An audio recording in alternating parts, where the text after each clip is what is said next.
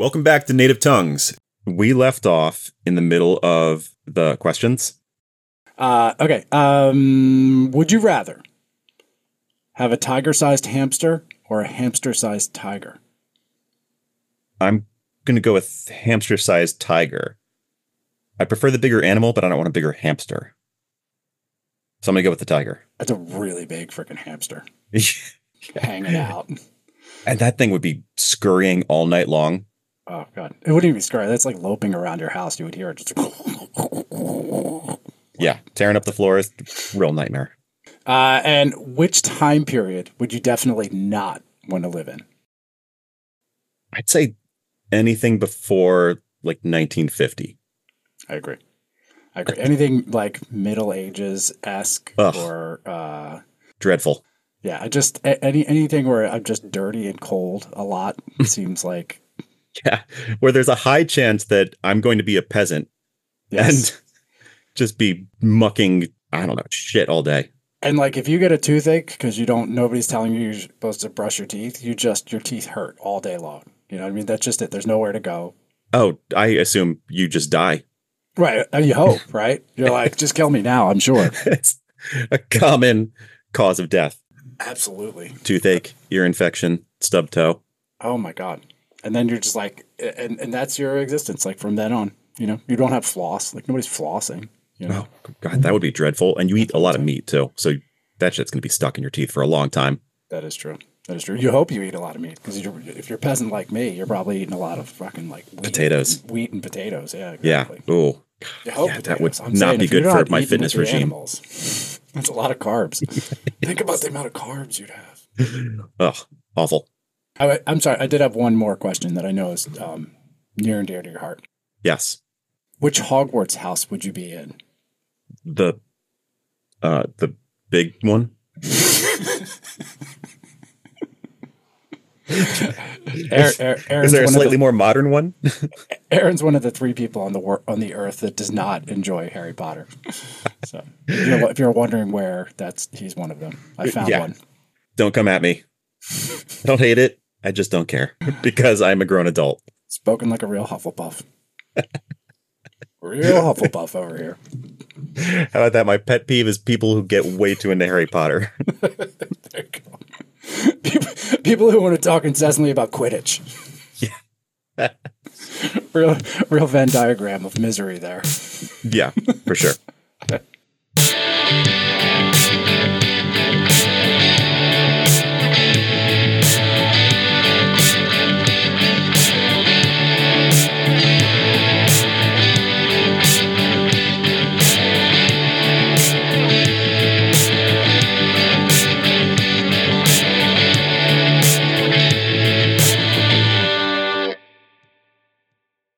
Our guest this week comes from Pennsylvania.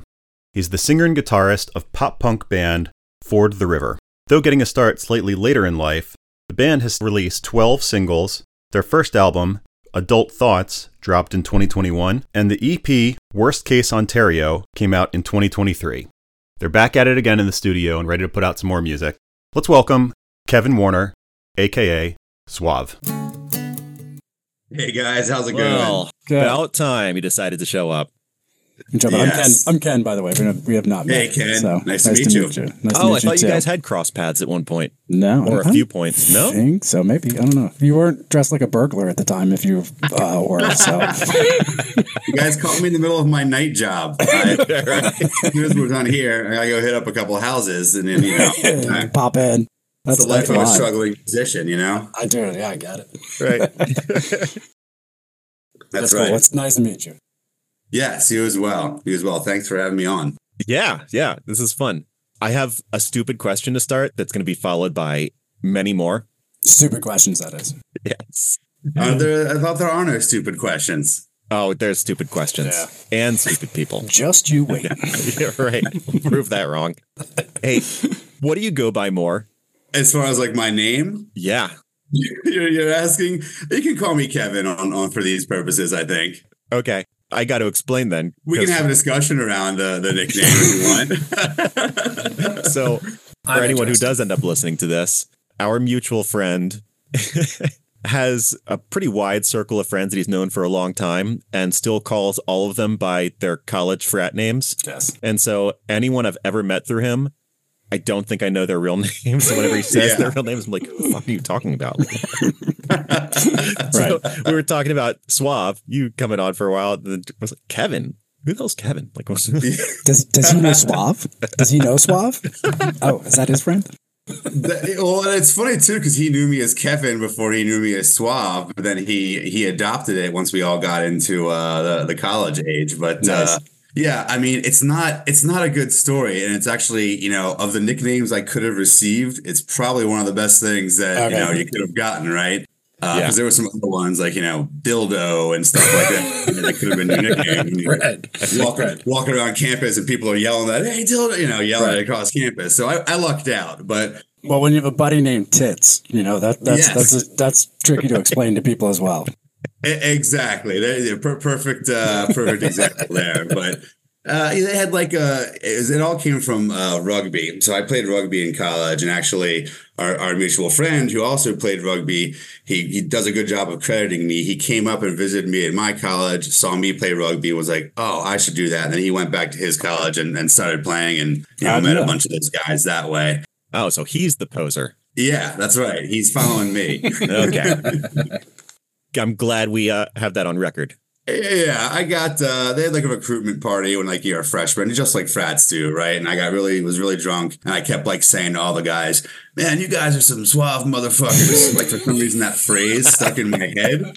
And so I was all drunk and saying it to all the only thing you can come back to. I don't think anyone has ever said that to rugby players before. And so it was the next day we were at practice, and I'm like, who was the kid who kept calling everybody suave? I was all right, that's a name. And there we go. So, again, I lucked out with that name, I think. That is good. Let that be a lesson for all of you. Just if you're going to annoy if you're going to come in and be drunk and annoying, pick something like that. Be like, stud bull. Who's the guy who was walking around calling everybody stud bull? Yes. That's right. Just pick something that's kind of a compliment, and you'll be all right. Yeah. Yeah. Okay. So, I mean, this all really stems from rugby. It was one of his friends is Hooker John. And I didn't know he was a rugby player for a long time. And then, that all clicked. Well, yeah. Hooker is a position in rugby. Well, now I know that. Yeah. Yeah. So, double entendre or something, I guess. Sure. I'm not going to give them that much credit. Yeah. No. Yeah. So how are things there? Good. No, things are good. I was going to say for my musical purposes, I've never gone by Suave or any other publicly facing thing, but it's just what a lot of people who know me from a certain phase of my life will call me. Yeah. That's great. So I generally introduce myself as Ken, but there's lots of people that call me Kenny because that's who I grew up with, and the people that I know. Yeah. And then randomly, I worked with a guy who was 70. For whatever reason, he always called me Kenny. Yeah. I've heard Kenji, but I've never heard Kenny. Yeah, no, that's it's reserved, actually. Reserved for only the special ones. Sure. Well, it's interesting. It's always, I always think it's one of those things, if I don't recognize someone, they start talking to me like they know me. Knowing which name they call me is a great clue. It's what phase of my life was it in? All right, they're calling me Suave. This is a college person. All right, let me narrow it down, Yeah, right. Have you run into just playing out and just run into random people that you're holy fuck, who is this person? Who they know me and I'm just... Not really. I mean, I think I again, my band is at a very, very low level, but there's definitely people I would say who are kind of within the scene of central Pennsylvania where the shows we play all are and show up at, more shows than not. And I guess I'm starting to get to a point where it's I've seen you or you introduced yourself, a show 6 months ago and I don't remember your name now. I'm sorry because I'm terrible at that. Right. You just leave it at that. Right. Yeah, it happens. Because you're big time. Yeah, totally. Too big for this. I just always think if you're playing some random bar, I can just see, especially if you're in town, where you grew up or whatever, just somebody random from high school comes up and you're like, oh, Jesus, I can't. Yeah, I mean, that'd be hilarious. Once we play, I would think that would be more likely to happen if we ever play down in Baltimore or something like that. Because I grew up down that way.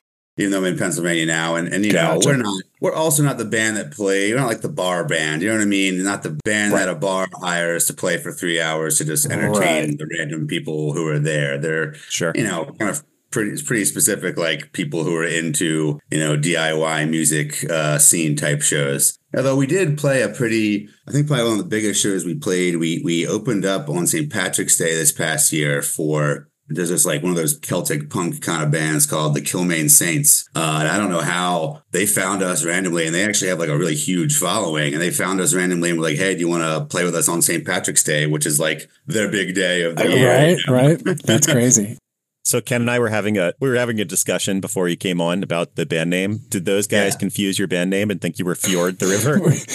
Fjord the River? Are you guys that Icelandic band? Yeah. You guys show up to like, fuck. Yeah.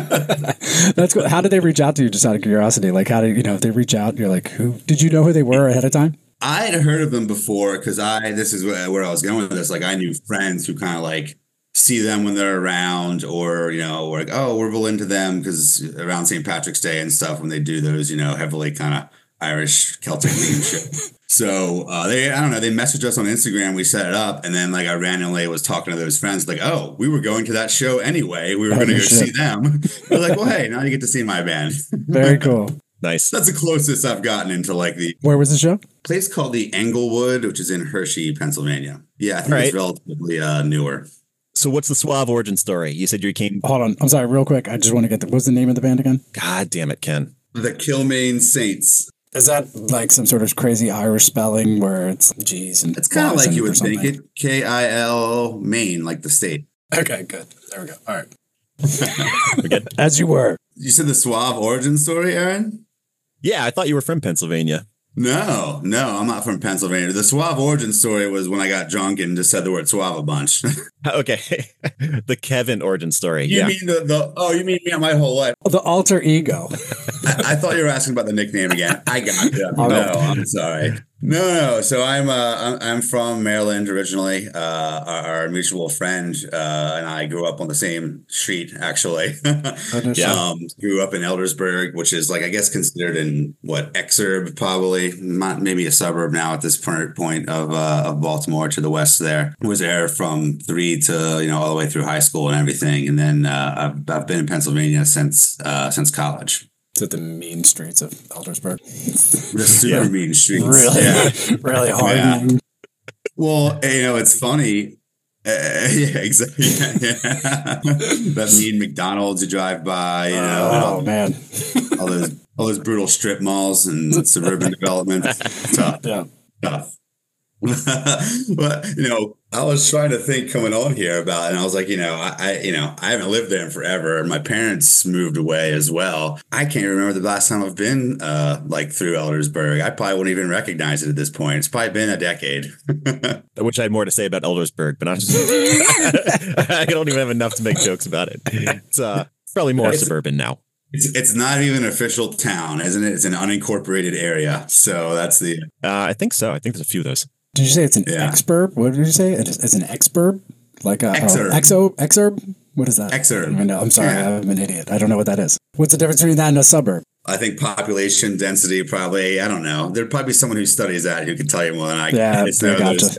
Urban, suburb, exurb. Exurb. If you drove any further west, it was mostly farms. That's kind of the differentiator. Yeah. You missed right before you got on. We were talking about the rivers of Pennsylvania, how to pronounce the rivers. So there's really scintillating content here of urban planning. And you guys want to quiz me and see if I can pronounce them? Or? Not even a little bit. Not even a little bit. We decided it was not an area we wanted to go into, so that's where I took us back. Yeah, thanks for that.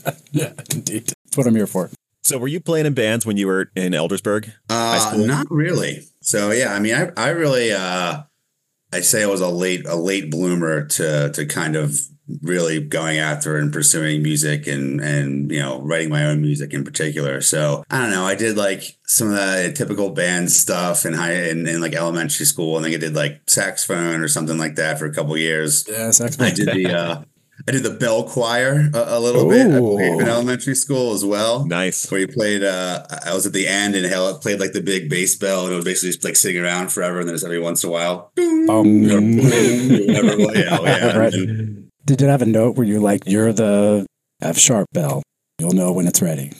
Yeah, it was. I mean, I really don't even remember how. I'm sure we had sheet music in front of us, but I can't really remember now. Ken and I talked about this a little while ago. I played a snare drum singular in elementary school.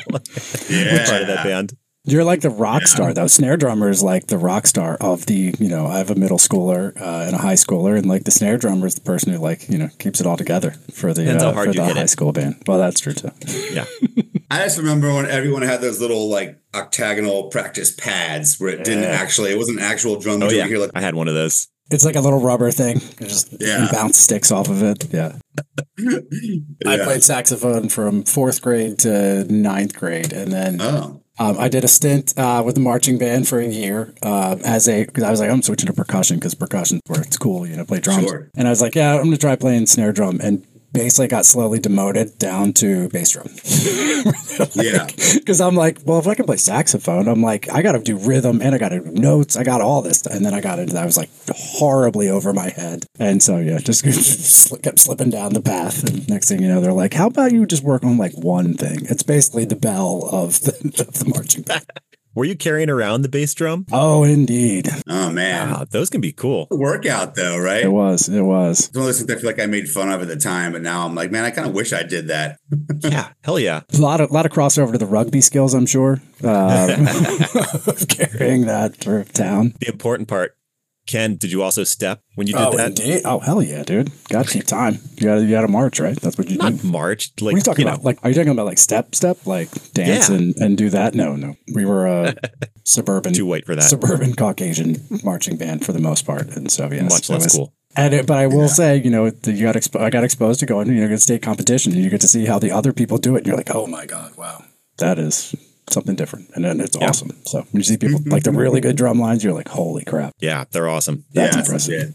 It's amazing. Yeah. Drummers blow me away. I don't understand drumming. It's doing too much with too many different parts of your body. Yep. That's my thing. Aaron's a pseudo drummer, right? You have a electric set. I tell you that I am. I've never actually heard you play anything. So yes, I think if you have drums, you are a drummer. Oh, that's all it takes. Well then, yeah, I'm a drummer. No, it doesn't. Yeah. I'm okay. I can keep a beat. If you get complex at all, then I lose it. Yeah. Yeah. What's your primary instrument, Aaron? Are you a guitar player? Yeah. If I was in the other room right now, you'd see 5 guitars hanging on the wall. Nice. Yeah. Very cool. Are you like a big gear guy? Like pedals? I was at one point. I had this big stack and a bunch of pedals, a whole board. And I remember like a party at my house one time, some of my pedals got stolen, and then it was just frustrating, because they're expensive and I didn't want to replace them. And then like over time, once I started moving around and went to college down in North Carolina and then came back up here, it wasn't practical to have all that stuff. So I just started paring down more and more. And now I just have a couple of small things, like whatever I need to record and play. That's it. How about you? Yeah, I mean, that's not my forte at all. I'm like the opposite of like a gear guy. Yeah. I like ask my bandmates what I should play and stuff like that. I was just about to say, do you know gear guys? Because that's the important part, right? You're like, yes, I need gear guys around me. Yeah. I have a friend from college who he has like an Instagram account dedicated to like boutique pedals he buys and reviews and displays, and like he's got more, I don't know, he's got like 2 cars worth of gear like in his basement if you added up the value of all the different guitars. And he uses them for like 2 notes in a song. Yeah, I mean, he's a decent guitar player, but he'll like film a video of him like covering the Chili Peppers and send it to me and be like, I got to sound just like that tone. And I'm like, that's cool. I don't, I'm not that guy who's like, how can I make this mirror, the tone in this song and all that stuff. That doesn't, not my thing. Aaron and I have talked about like Dire Straits. Like the guitar tone that Mark Knopfler has. Yeah. I just can't do it. Like, and I don't know. Maybe there's a pedal out there, but I don't know it. Yeah, but there's guys who will like go after that and spend forever trying to find the right combination of stuff to like mirror that tone. It's crazy. So no, I mean, I started with when I was 16, I got a Squier Strat pack. I think they called it, and it was like $150, and it was like the guitar and this terrible little combo and like a little tuner. And I remember it had a DVD that came with it that was like, my first chords, Fender sponsored, instructional video. This is in the, I guess this is before YouTube was a thing. Now that I think about it, that's probably why I went with that stuff. But if it was on DVD, you're already after me. For me, it would have been like, you were to come on a series of 6 VHS tapes. The big brick. Yeah, VHS tapes. Yeah. All right, so what was the first song you learned to play? Not like Itsy Bitsy Spider or some shit like that, but like the first song you wanted to learn to play. So I think I had at one point probably figured out When I Come Around by Green Day. Is an early song. That's a good one. I then, though, did take lessons for about like a year and a half or so with a guy who was great, like personal one-on-one lessons where I'll go to his house. And I remember, and it's crazy, I actually still have the notes and the tab and stuff that he wrote out. He was like, pick a song and we'll like start, figuring it out and mapping it out. And I'll show you how to play it and stuff. And we'll build on, theory and learning it all from there. And it was Santeria by Sublime. Cool. Oh, I have it mapped out. And the notes are like, July 2001 or whatever. It has a date in the corner. That's cool. I played some bar shows in college, and that was one of the songs we would throw in there. Yeah, that's a staple of that kind of show. Yeah. For me, it was Metallica 1. So I'm a very mediocre musician in lots of different ways. I played drums in my first band, a $50 drum kit, and then played bass, and then I got my first guitar at 16. It was an acoustic guitar. Nice. Much to my chagrin, all I wanted was Sega Genesis. All I wanted was Sega Genesis, and I did not get Sega Genesis. I got an acoustic guitar. But for me, it was Metallica 1. So like the tablature, the opening of Metallica 1, like that. It was like, and I did that once and was like, oh my God, it actually sounds like the thing. Yeah. I remember looking up that one early on too, actually. And like, that was one of the first like lead parts I tried to look into and be like, oh my God. But like, as soon as you first did that. Yeah. Oh my God, totally. And then it gets into the weird shit and you're like, there's like 17 guitar tracks on every track of that. Right. Well, that's when I gave up and said, I'm going to stick to punk rock because I need like, 3 to 5 chords and I'm going to make this happen, Right. That's awesome. I feel like that's got to be why at least half the punk bands are what they are. Sure. Yeah, I mean, I think that's I don't know. I hate to turn this because what a term that's been used in so many different ways in so many different scenes across 40 years at this point. No, 50 years, excuse me, if you think about it, really. Yeah. So I think that is part of the point, though. It's always been about like you don't need to be some crazy rock star. The initial part of it was a backlash against all the crazy progressive rock wankery of like the 70s, right? So we don't need that. We need energy to make it happen. So I think that's something that always like drew me in that direction. Plus, I was thinking about it. And it's like you look at that early. I gave away my age a little bit there about 2001, but I'm a teenager in the early 2000s, and that was really like the last dying grasp of major labels being a big thing where they have an influence, and then also the last few times where they kind of made a grasp at like commercializing punk in some way. Right. And you had like the emo thing, which is like a crossover, but you had those Fall Out Boys and those bands getting to like a very high top level of the charts. Culture. Yeah, right.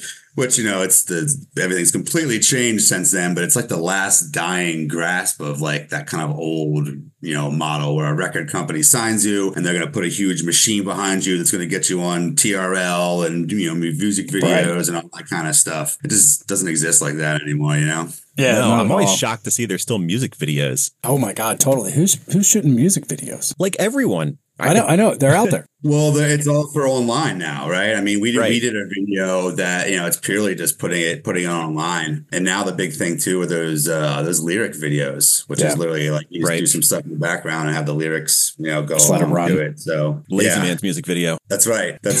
We haven't done one of those. We did an old school one. I think it's intellectual and you're putting out the words so they can sing along. It's like, enjoy.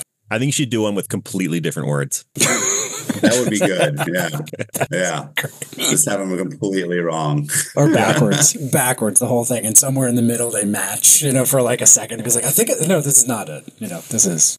This is a great conversation because it definitely mirrors sometimes like as a band we'll have conversations about ideas like this and eventually it'll spitball about like we should do this and do that and we get to a point where I go, wait a second guys, this is way too complicated, we're not going to do this. Yeah, remember we're a punk band, we just want to play 3 chords. we're dial it down. a certain amount of effort we all can dedicate to this as a band. So, you know, we got to draw the line. Yeah, right. So how did your band come together now? So I understand. I think like you're the impetus, right? So you brought them all together.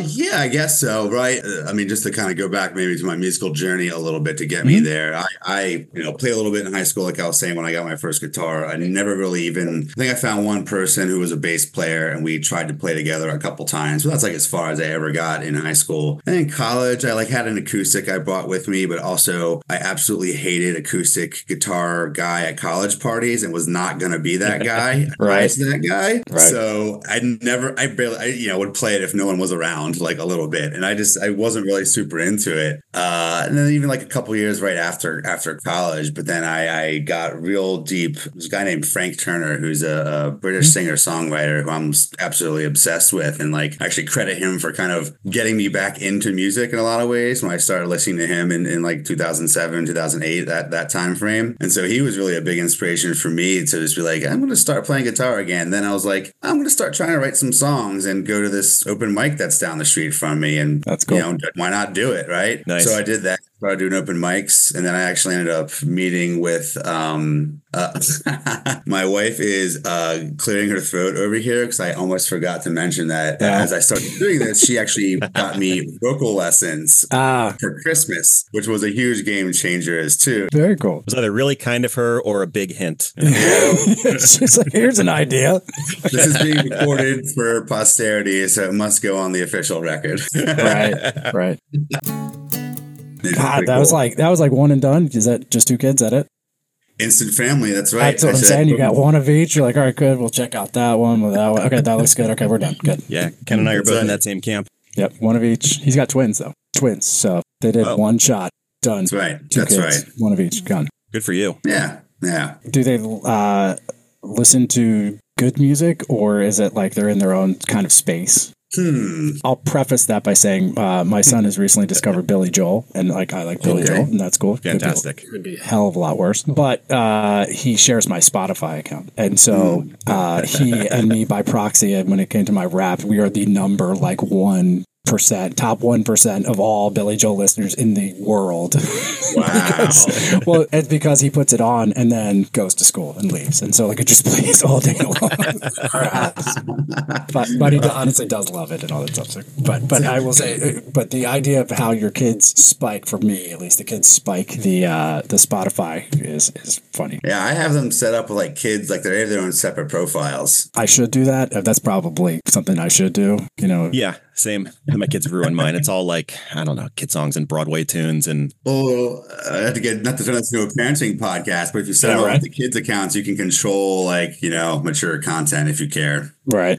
We're at the point where I don't know. Yeah, I mean, I try to expose them to it. Turn it up louder. I'm like, this is what Ice-T meant when he said "cop killer." This is I'm at the point where my kids like give me crap about like bad words when they hear me singing them. It was actually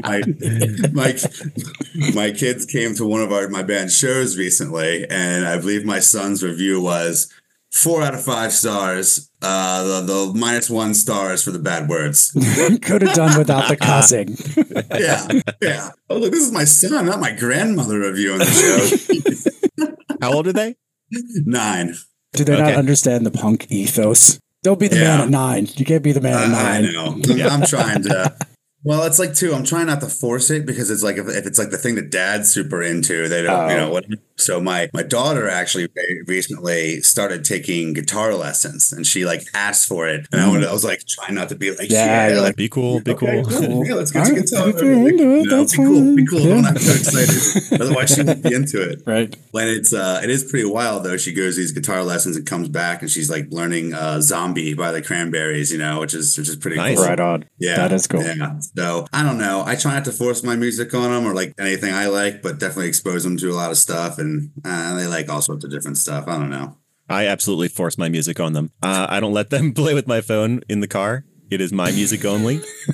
Yeah. Sometimes there's some crossover things they like. I always put on like Hits One, the XM version of just the radio. But I feel like it's good. It keeps me young because I'm like trying to be somewhat listening. But even that's the sort of, because if you're not like now music isn't really even on that. Like you were talking about earlier about, the record machine. Like now it's like, you're not really on that. It's like it's famous on TikTok or, Instagram or whatever. That's where you get your music out there. Yeah. Yeah. I mean, that's true. That's like you see a bunch of articles about like bands having old songs all of a sudden getting used like as a TikTok song and going viral. And they're like, what the heck? Like what? Where all did that come a from? song from 15 years ago had a 3,000% increase in streaming on Spotify. And it's because of that. It's crazy. The right person, right time. Yeah.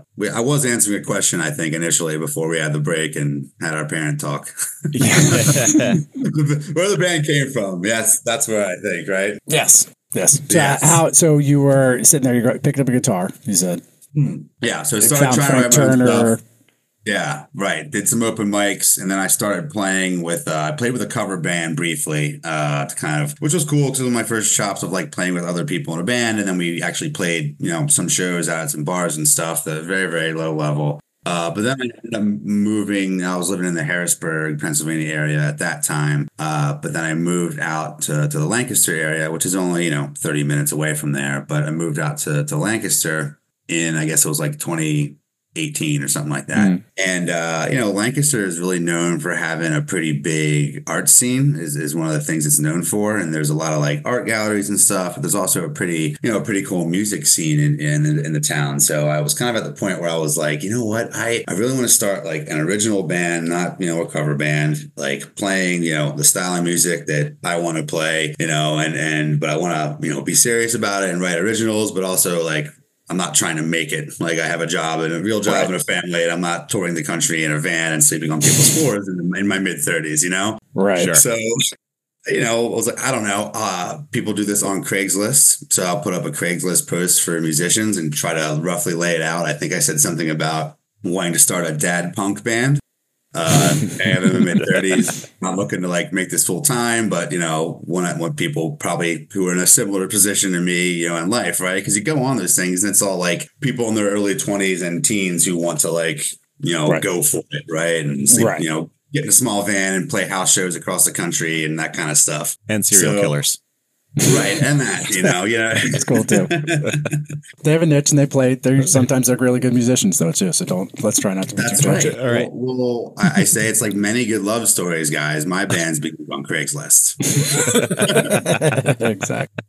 So I put this ad up and found my guitar player Matt pretty quickly, which again was amazing. And he's been, probably a huge credit to him on like knowing how to be in a band and how to actually do it. I had to drop it and like had songs I wanted to write and play. But Matt had been in a bunch of other bands. He was in a band called Rose Matter that was like, signed and relatively, big, somewhat in that scene in the early 2000s. And, he kind of knew how to do it all, knew a ton about recording and all that stuff. Yeah, he's got the technical chops. I mean, that's totally different when you, even if you are precise and can play really well and along with CDs and stuff, you get next to someone else and it's a different world. Yeah. Well, and he's also one of the one of these people who has a motor, right? And you need someone, I think, in every kind of group endeavor, someone who's going to kind of lead the charge, right? To hey, definitely. Let's keep moving. Let's keep doing the next thing, right? Which is not what musicians are known for. Well, it's a weird sweet spot though that you're in because you need somebody that is that, but it's also not going too far. It's like, yes, I want to be into it and be serious and be doing things, but it's also like, I also have, 5-year-olds at home. And that's exactly it. It was like, all right, so we need to find someone in, South Central Pennsylvania who likes the same kind of, specific subgenre of music as us, who's probably around the same age and has like a real job and a family, but is committed enough to actually, do practice once a week and work on writing songs and playing shows. It's like the winnowing down of that population. But somehow, I met Matt. You found that one person. Yeah. And then honestly, we met and I think we auditioned a couple drummers and then kind of like fizzled for 6 months. And I kind of came back and was like, hey, let's try again. I think I reposted the ad and we found Chad, our bass player and our original drummer, like relatively quickly. And it was kind of amazing. So it was like, I don't know, summer of 2019, I think, when we got together, like July or August or something like that. So, we kind of had a loose commitment of, look, we're gonna practice once a week. Let's all make the commitment to, putting into 2 hours a week. We all have stuff going on, but like if you can't dedicate that, then what are we not really gonna be able to do this at all, right? And then let's kind of write songs and we'll see what happens was kind of the attitude we took with it. So crazy that I found people like who fit, we all kind of have different areas of, I would say, the broad term of punk rock that we're kind of into and came from, but we all have a similar, I think, taste in that culture, so that we all bring that to the table and kind of, come up with something that works. Yeah, it works well. That's fantastic. That's so hard to find. I've come up with a theory. I went through the same thing, I don't know, maybe 10 years ago. I was looking for people to play with too. At our age, I'd say there's two kinds of, drummers specifically, but this kind of extends to the other. Drummers are the worst. Drummers are one of two people. It is a dad who has a drum set in the basement that you will never know about until one day you're there and you're like, oh, what's that? And he's like, oh, yeah, I play sometimes by myself. Or it's the guy who is just desperately hoping to still make it and is just a real dirtbag. Yeah. Yes. There's like nothing in between. Well, that's funny because that was our experience, because we've actually, at this point in the band, our original drummer was great and lasted for a little bit, but then, so we had our first show lined up in March of 2020. So then, that didn't happen. How come? Right. Did something happen? Right. Yeah, weird. Right. So then we all right, we'll just go back to, we didn't practice for a while, but then eventually we started practicing again. And then we, started playing some shows in 2021. And I think our original drummer was just getting real into traveling for his job and couldn't commit. So we lost our original drummer, and we've had we keep trying out and having for brief periods of time other people in the band, but then we keep always then going back to my guitar player, Matt. His twin brother is our drummer. Oh, cool. He's like, oh, that's right. I did know that. Yeah. The big joke is that he keeps saying, I'm just your fill-in drummer, but he's been our drummer for, 95% of the band's existence. Right. Nice.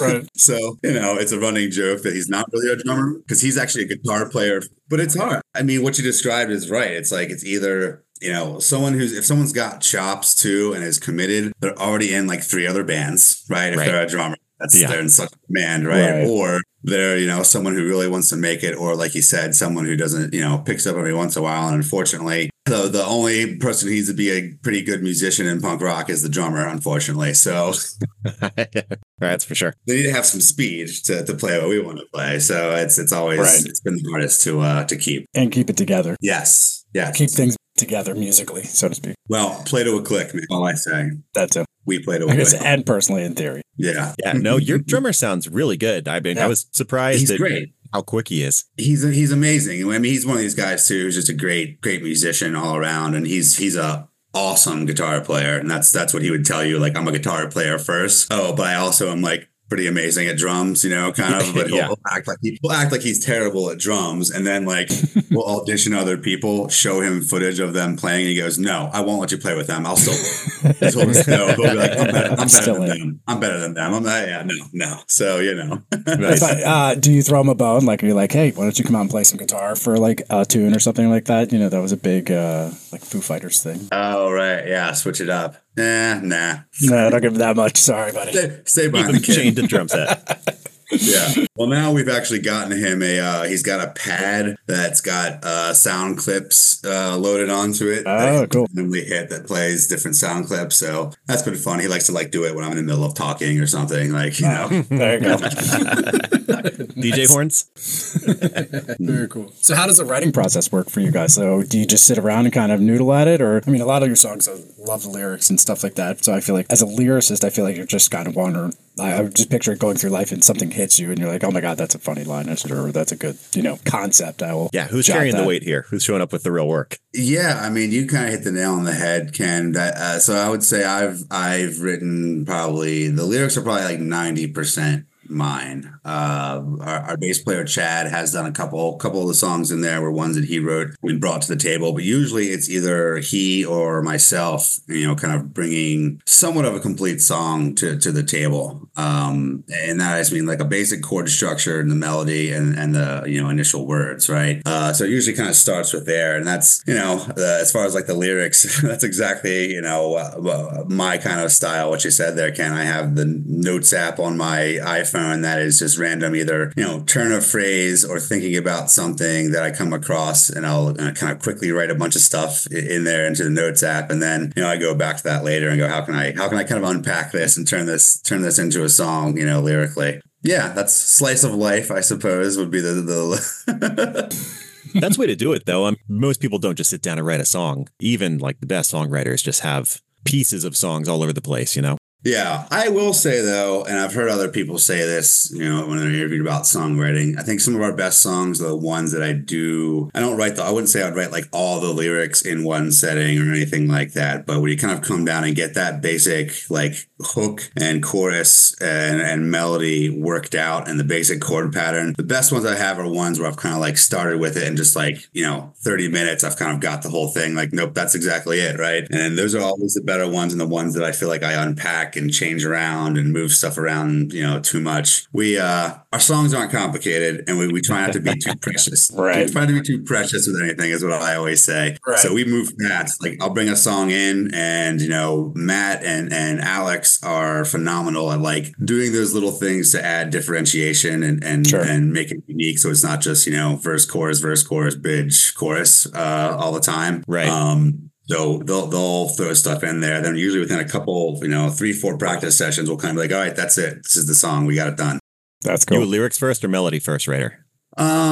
Probably lyrics. I get asked this question. I mean, I think it always starts with a lyrical idea. Sometimes when I write that lyric down, though, I've got a melody in my head that I'll maybe do like a voice note on to remember and kind of unpack it from there. I guess it's very rare that I'd say I write a lyric down where I don't have some idea of the melody and the delivery on it, where it's just like raw random words that I then have to take and go, well, how can I turn this into a melody? So that was a non-answer, kind of both, I guess. Okay. I guess it can't be either 100% of the time. Yeah. That's cool. That's good. I mean, you've got like the classic pop punk jokes, turn of phrases. You can tell you guys don't take yourselves too seriously, at least, on the surface. I'm looking right now at your EP. Your newest EP, The Worst Case Ontario. Yeah. I like it. The one that really stood out to me, though, Dan Flashes. Yeah. The really complicated pattern on the cover. Complicated patterns. I love it. It could be one of my favorite sketches of all time. It's fantastic. And the great thing is it really has, it's totally nothing to do with the song. Like, I don't know. That's just, sure, but it's funny. Yeah. Worst Case Ontario it's not for me. I think this was Matt's idea. It's a Trailer Park Boys reference, actually. Okay. I think. Yeah. I should have known that. Yeah. There's a whole clip where he's like, Worst Case Ontario, let's do this. Like, I feel stupid for not knowing that. That might be a rewatch soon. I love that. Right. I was saying it's funny the balance between the, damn the man, fuck the system, sort of, along with I'm kind of the man and I'm kind of in the system, like playing those two things together. It's fun. Yeah. I remember when we were, first starting, I said to the guys, I was like, all right, guys, we're going to play this style of music and combine our kind of influences from this time period and stuff. And like the early 2000s and skate punk and pop punk, whatever. But there's not going to be any songs about girls. All of us are married. Like, it's like, we're all dudes in our 30s with families. So, like, I think that's actually one of the things I think is the silliest when you've got, like, all these bands now who are, like, in their 40s and they're still singing these, high school lovesick puppy songs. It just doesn't come across naturally anymore. Right. And we're like, we're going to play music that, like, sounds familiar stylistically, but we're going to be playing it to people who are our age now who liked that style of music back in the day about what we're dealing with now, right? Right. And probably dealing with the same things. Right. So, no love songs, no my mom and dad won't let me have a mohawk or whatever songs, right? Right. We're kind of the man now, and we're somewhat uncomfortable with it. Yeah, nice thing about 401ks and driving to gymnastics practices. Right on. Did I tell you when I went to Lancaster a couple of years ago? I wonder if you were even going to meet us at a show. It was a Newfound Glory show. Yes, I remember that. And I think I was going to come to that initially, but I couldn't. I was somewhere else or something. Yeah. Lancaster is actually a lot cooler than I thought it was going to be. I had Amish country in my head. Yeah, go 10 miles in any direction outside of it, and that's what you'll get into, But yeah, the city itself is cool. Yeah, it's nice. I can hang out there. Was that the Chameleon Club? This was pre-COVID then, right? It was the Chameleon Club. Yeah, sad. Yeah. It's gone. Is it really? COVID, man. Ah, They didn't what a last. Yeah, it was a big loss for us. Yeah, because we had a lot of bigger groups. I saw a bunch of people there. Even like when I lived in Harrisburg, I would drive out there and stuff. Yeah. Yeah, that's crazy. They had big names. I was just telling Ken before, for like a notable club, that place was so small. Awesome. Yeah, it was awesome. Bummer. So did anything replace it? Not really, actually. Kind of. I mean, there's a place called Tellus that has shows, Tellus 360.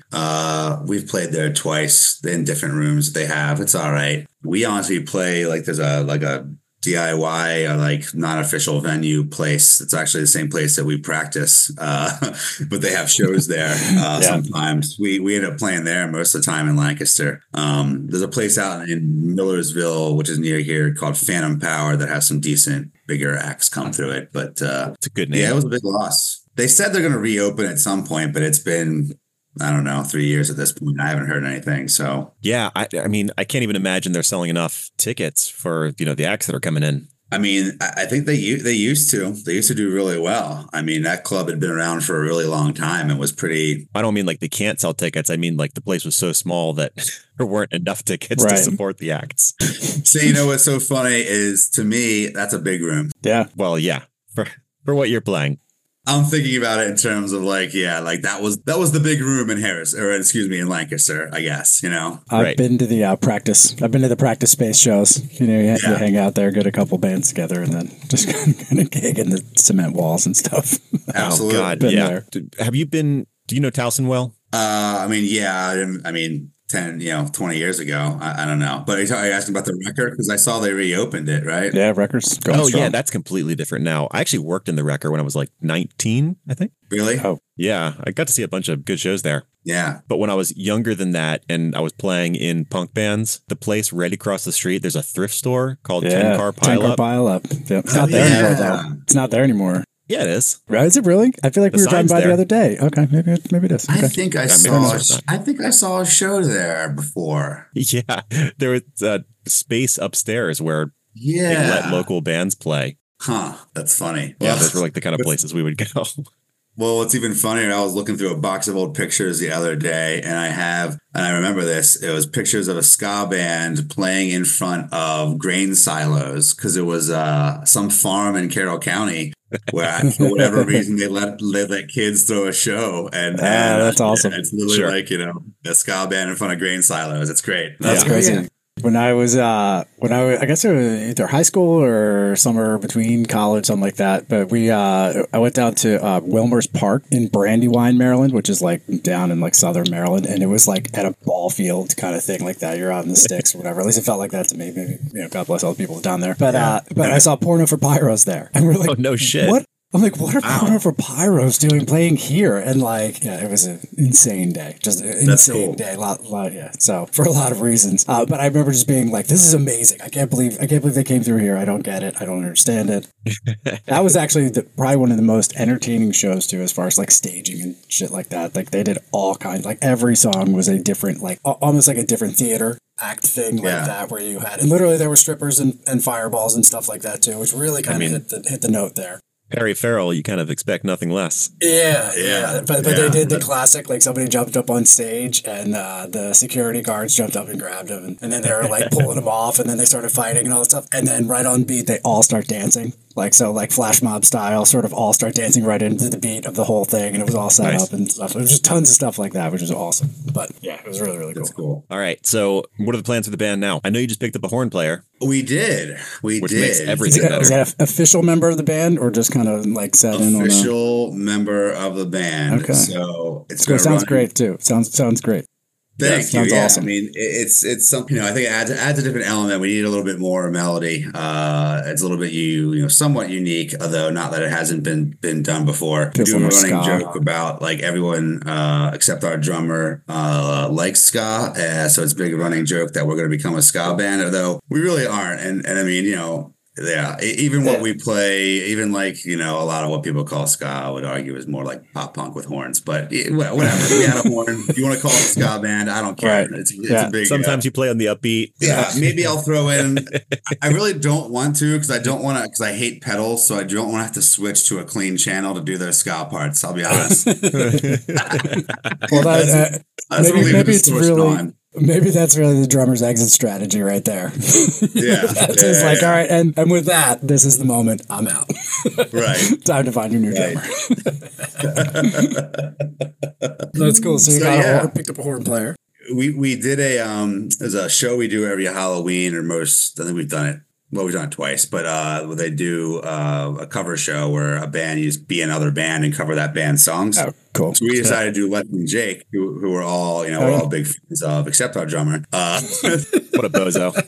I randomly, again, going to finding the niche of the person. I was at one of my kids went to a birthday party that were friends of ours. Their brother was over because their kid was invited to the party. I started talking to him randomly, and he was like, "Oh, I just moved here not long ago. I play all sorts of stuff. I'm a big piano player, and I play trombone." And I was like, "Oh, hey, would you be interested in like doing this cover set with us and hanging out?" And he's again similar guy, in his 30s, kids, career, and all that stuff, but listen to it. So we did this cover set doing Les and Jake songs with him, and it was so great. We were just like, "Hey, do you want to like add trombone to our songs and like, come be fully in the band?" And yeah, he's on board. So that's awesome. We've like added, we obviously have some in the new song we just put out. But we're even retroactively, like he's added horn lines to a bunch of our old songs. So like when we play live now, we've got. Oh, cool. Yeah. That's incredibly serendipitous. Well, it would be weird to play a set and be like, if you could just go sit over there, or here's a tambourine. If you could just hold this really for a little bit. One song right now. We're really building into it. Don't worry, there's more coming. But for right now, if you could just. Right. Okay. So yeah, I don't know. As far as plans, we're right. We're always kind of trying to keep moving and write and record more.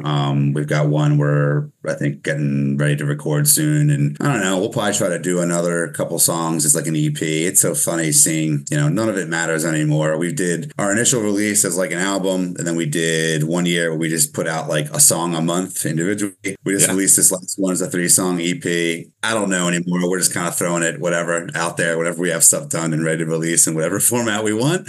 So who's recording you guys? So we do a lot of stuff on our own.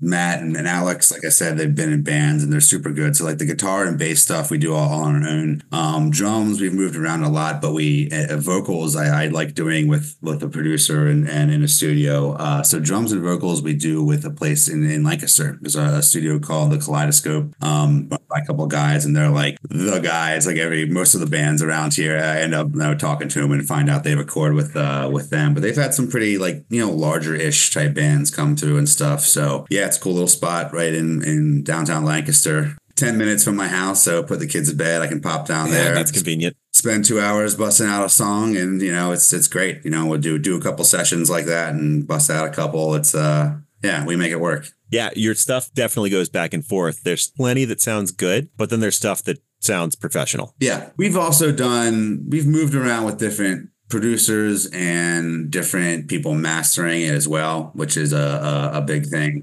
for that.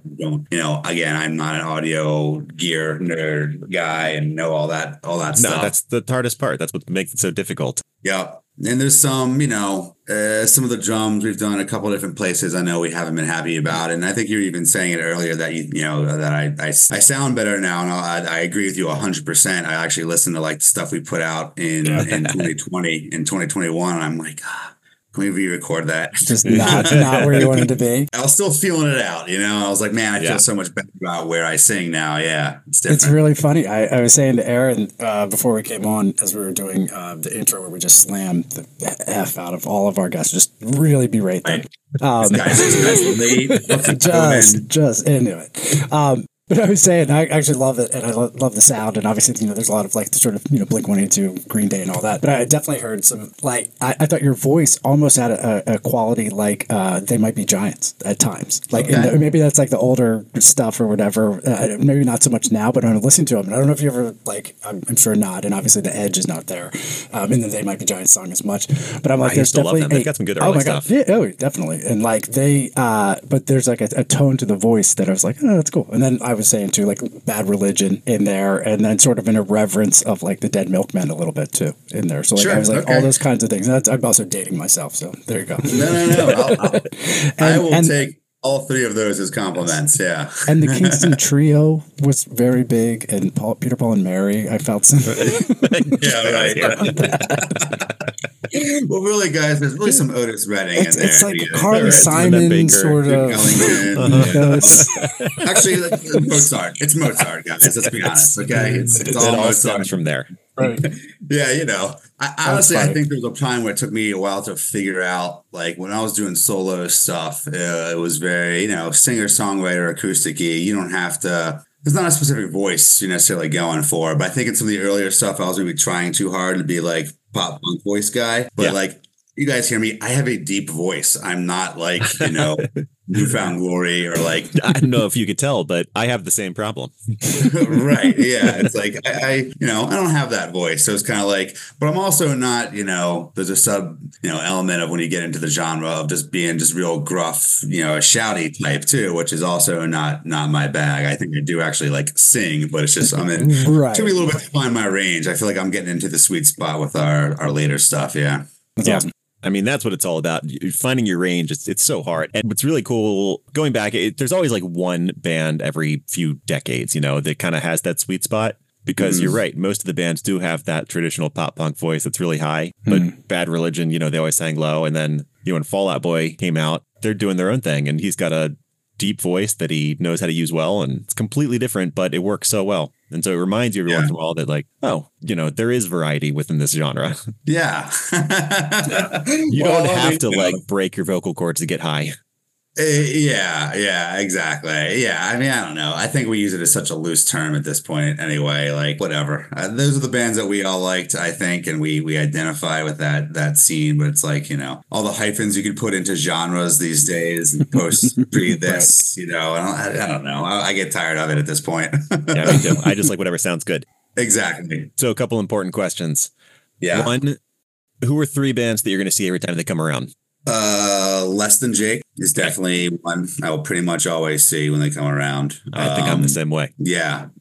I mean, I think they're probably the band I've seen the most in my life. Cool. Frank Turner will be a close second, and he's on that list as well. And then my third one would be a band called Punchline, who's out of Pittsburgh. Who heard the name? Real cool band, and they've been around. They were kind of part of that scene, right? And they have a really interesting story of they were like peers of Fall Out Boy, right? And at one point, like Fall Out Boy was opening for them. And they, Fall Out Boy like blow up, and they got relatively like, big enough on the scene, but obviously never like those type of heights and stuff like that. But they've managed to keep like a real like loyal fan base. And I saw them open for Less Than Jake in like, 2002, I think, at the Wrecker, actually, I think is where it was. Now that I think about it. And I ended up. It's possible I was there. Yeah, it's true. I think it was 2002. I think I probably have the ticket stub or something somewhere. But yeah, I mean, I could literally look on these posters behind me. Those are all ticket stubs I've collected. Yeah, nice. Well, that's some of them I still have a huge pile that I need to figure out something else to do with. Yeah, I have them shoved in a box. That's pretty impressive. Better display, but. But just to go back, Punchline. I ended up meeting and getting to know the guy Chris Rafalios, who's the bass player in the band, and it's just crazy connections all over the place. So he is tight with the guys from Less Than Jake, obviously knowing them back in the day. He is the producer of Chris DeMakes, who is the lead singer of Less Than Jake's podcast. So he has Chris DeMakes is a podcast. His producer is this guy, Chris Rafalios, who's in this band Punchline, who also is tight with the guys at the studio we recorded at. And Punchline sometimes comes to Lancaster and records at that studio in Kaleidoscope. Yeah. So just weird circular connections of us knowing a lot of mutual people, and I, managed to meet him. And they actually they do a segment called "Band You Might Not Know" on that podcast, and they featured one of our songs a while ago, which was pretty cool. No way, that's awesome. Yeah, it was like one of those things where I was like, man, if you had told, if I could go back in time and tell 16-year-old me that like Lead Singer of Less Than Jake has a podcast, I'd probably, well, first, what's a podcast? But then second, you played your band on his called a radio show, so that I get it in 2002. But if he played your band, I would have been like, wow, I would have, blown my mind. So that's why I feel like cool. I've done what I never thought I would ever do with this band to this point anyway. So anything else we do is just incredible, Icing on the cake. But I mean, you keep sounding better, so keep going with it. Yeah, thank you. I mean, we have no intention of stopping anytime soon, as long as we're having a good time with it, and somehow people keep finding it randomly and listening. We'll keep going. Cool. So we add like a travel aspect to this podcast. Yeah, we want to know about where you came from, and I mean that's going to be a little hard because Eldersburg there probably wasn't too much there then. So let's call your stomping grounds Lancaster now, if that's fair. Yeah, that's fair. And I started to mention before, I went to that concert a few years ago up in Lancaster, and I was thinking like, Amish country, it's what the hell is there to do up there? And before I went, a friend sent me an article from the New York Times about how Lancaster was this hub for ethnic foods because it had been such a welcoming community to refugees that they all flocked here and they all opened up these really authentic restaurants. And so it had this huge list of like 50 restaurants to go try out. And I was blown away. We went there and like we had so many choices, and it was a cool town. Yeah, I mean, it's a cool, small city that's very, artsy, just surrounded by, country, right? And a lot of it's Amish. But even, I'm like 10 minutes from downtown Lancaster, and like if you had considered it a suburb of Lancaster, and even here it's like, you would go outside and it looks like a regular suburban development anywhere. The difference is next to it is an Amish farm. Then on the other side of that is a suburban development, and then there's another Amish farm. It's just kind of mixed in, and then you go a little bit further out, and that's all it is. But the city itself is great. I mean, it's like I said, there's a lot of art galleries and stuff, and I think you said you went to a lot of food, obviously we're talking about, and then a good music scene, as we've kind of figured out. All right, so one of your favorite bands comes to town and they say, after the show, we want to hang out. Where are you taking them? You're showing off a little bit.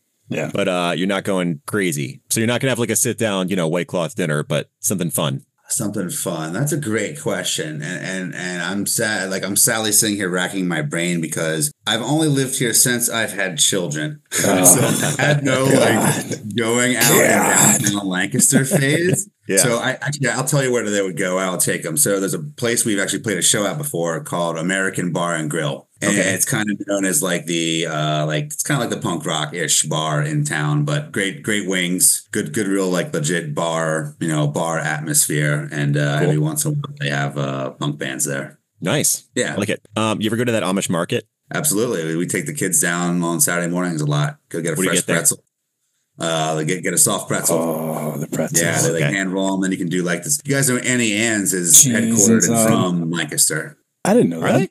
I had no idea. Yep. Wow. Annie Ann was like a Mennonite lady who I was going to say that pretzels, and everyone loved them, and it blew up. So yeah, their corporate headquarters is like right in downtown. Wow. Huh. When I go to the Amish market right by us, that's the go-to. Get the stuffed pretzel. So good. Oh yeah. I mean, so good. Not going to get into why I don't like to go in the Amish market for a lot of reasons, but oh man, those pretzel dogs. Yeah. I will walk over people to get them. The Central Market isn't just Amish. It's, a lot of those regular vendors and stuff. Right. I have my challenges with the Amish as well. We could discuss. I'm not a fan. I'll put it that way. Right. They're right outside. They're outside. No, it's okay. They won't hear us, guys, because they won't download it. It's true. It's true. The Amish market by us is amazing food, and then it's like a weird bazaar of strange. It feels like a half yard sale. Yes. Central Market is very cool. Did you go when you came up, Aaron? I've been there. Yeah. Okay. Cool. So pretzels are definitely my number one there. Yep, they do them well. All right, American Bar and Grill. What's one more? Did you see how hard he worked for that? Did you see how hard he worked? This can even be kid oriented. It doesn't have to be a bar or restaurant. What's something cool to do? Well, I'm going to sound this. I'll tell you something that's really cool that I did. I made my wife do it on my birthday, but she was into it. We did This is appropriate for the podcast.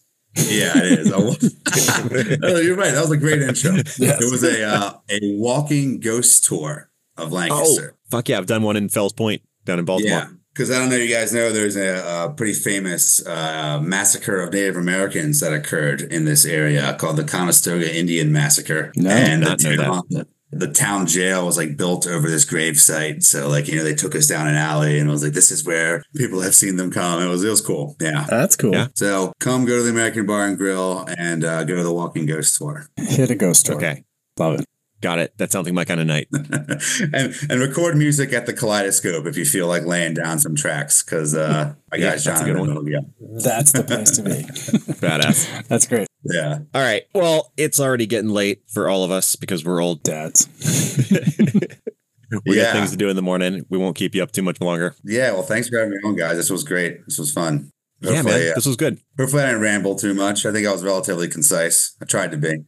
No, that's the beauty of the podcast. Yeah, it's exactly. Aaron's the one who has to edit it, so. It's a podcast. Everyone knows it's going to be three white guys talking over each other, right? Yeah, exactly. Yeah, exactly. Try to parse that out. It's actually just a vehicle for Aaron's musical career. So he just wants to do this so he can do intros and outros and stingers for this. That's all it is. It's all just a ruse for that. So. Yes, just work my way up to talk to bands I want to meet. Yeah. Well, honestly, that's half our motivation is we try to like figure out how to play with bands that we like and would love to play with. Yeah, there was a band called Teenage Halloween who I've got like super into, one of my favorite like newer bands, and we played with them twice now, just reaching out to them and stuff. So I went to one of those shows.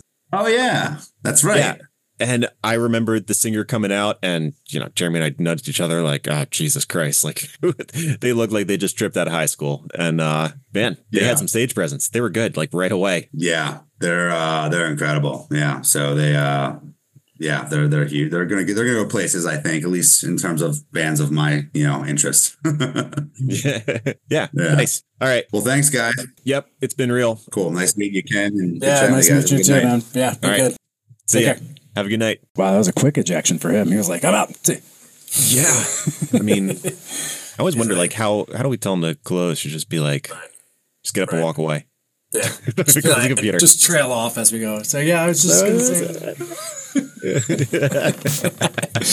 All right, brother, man. Yep. I will see you. Have a good night. See you, buddy.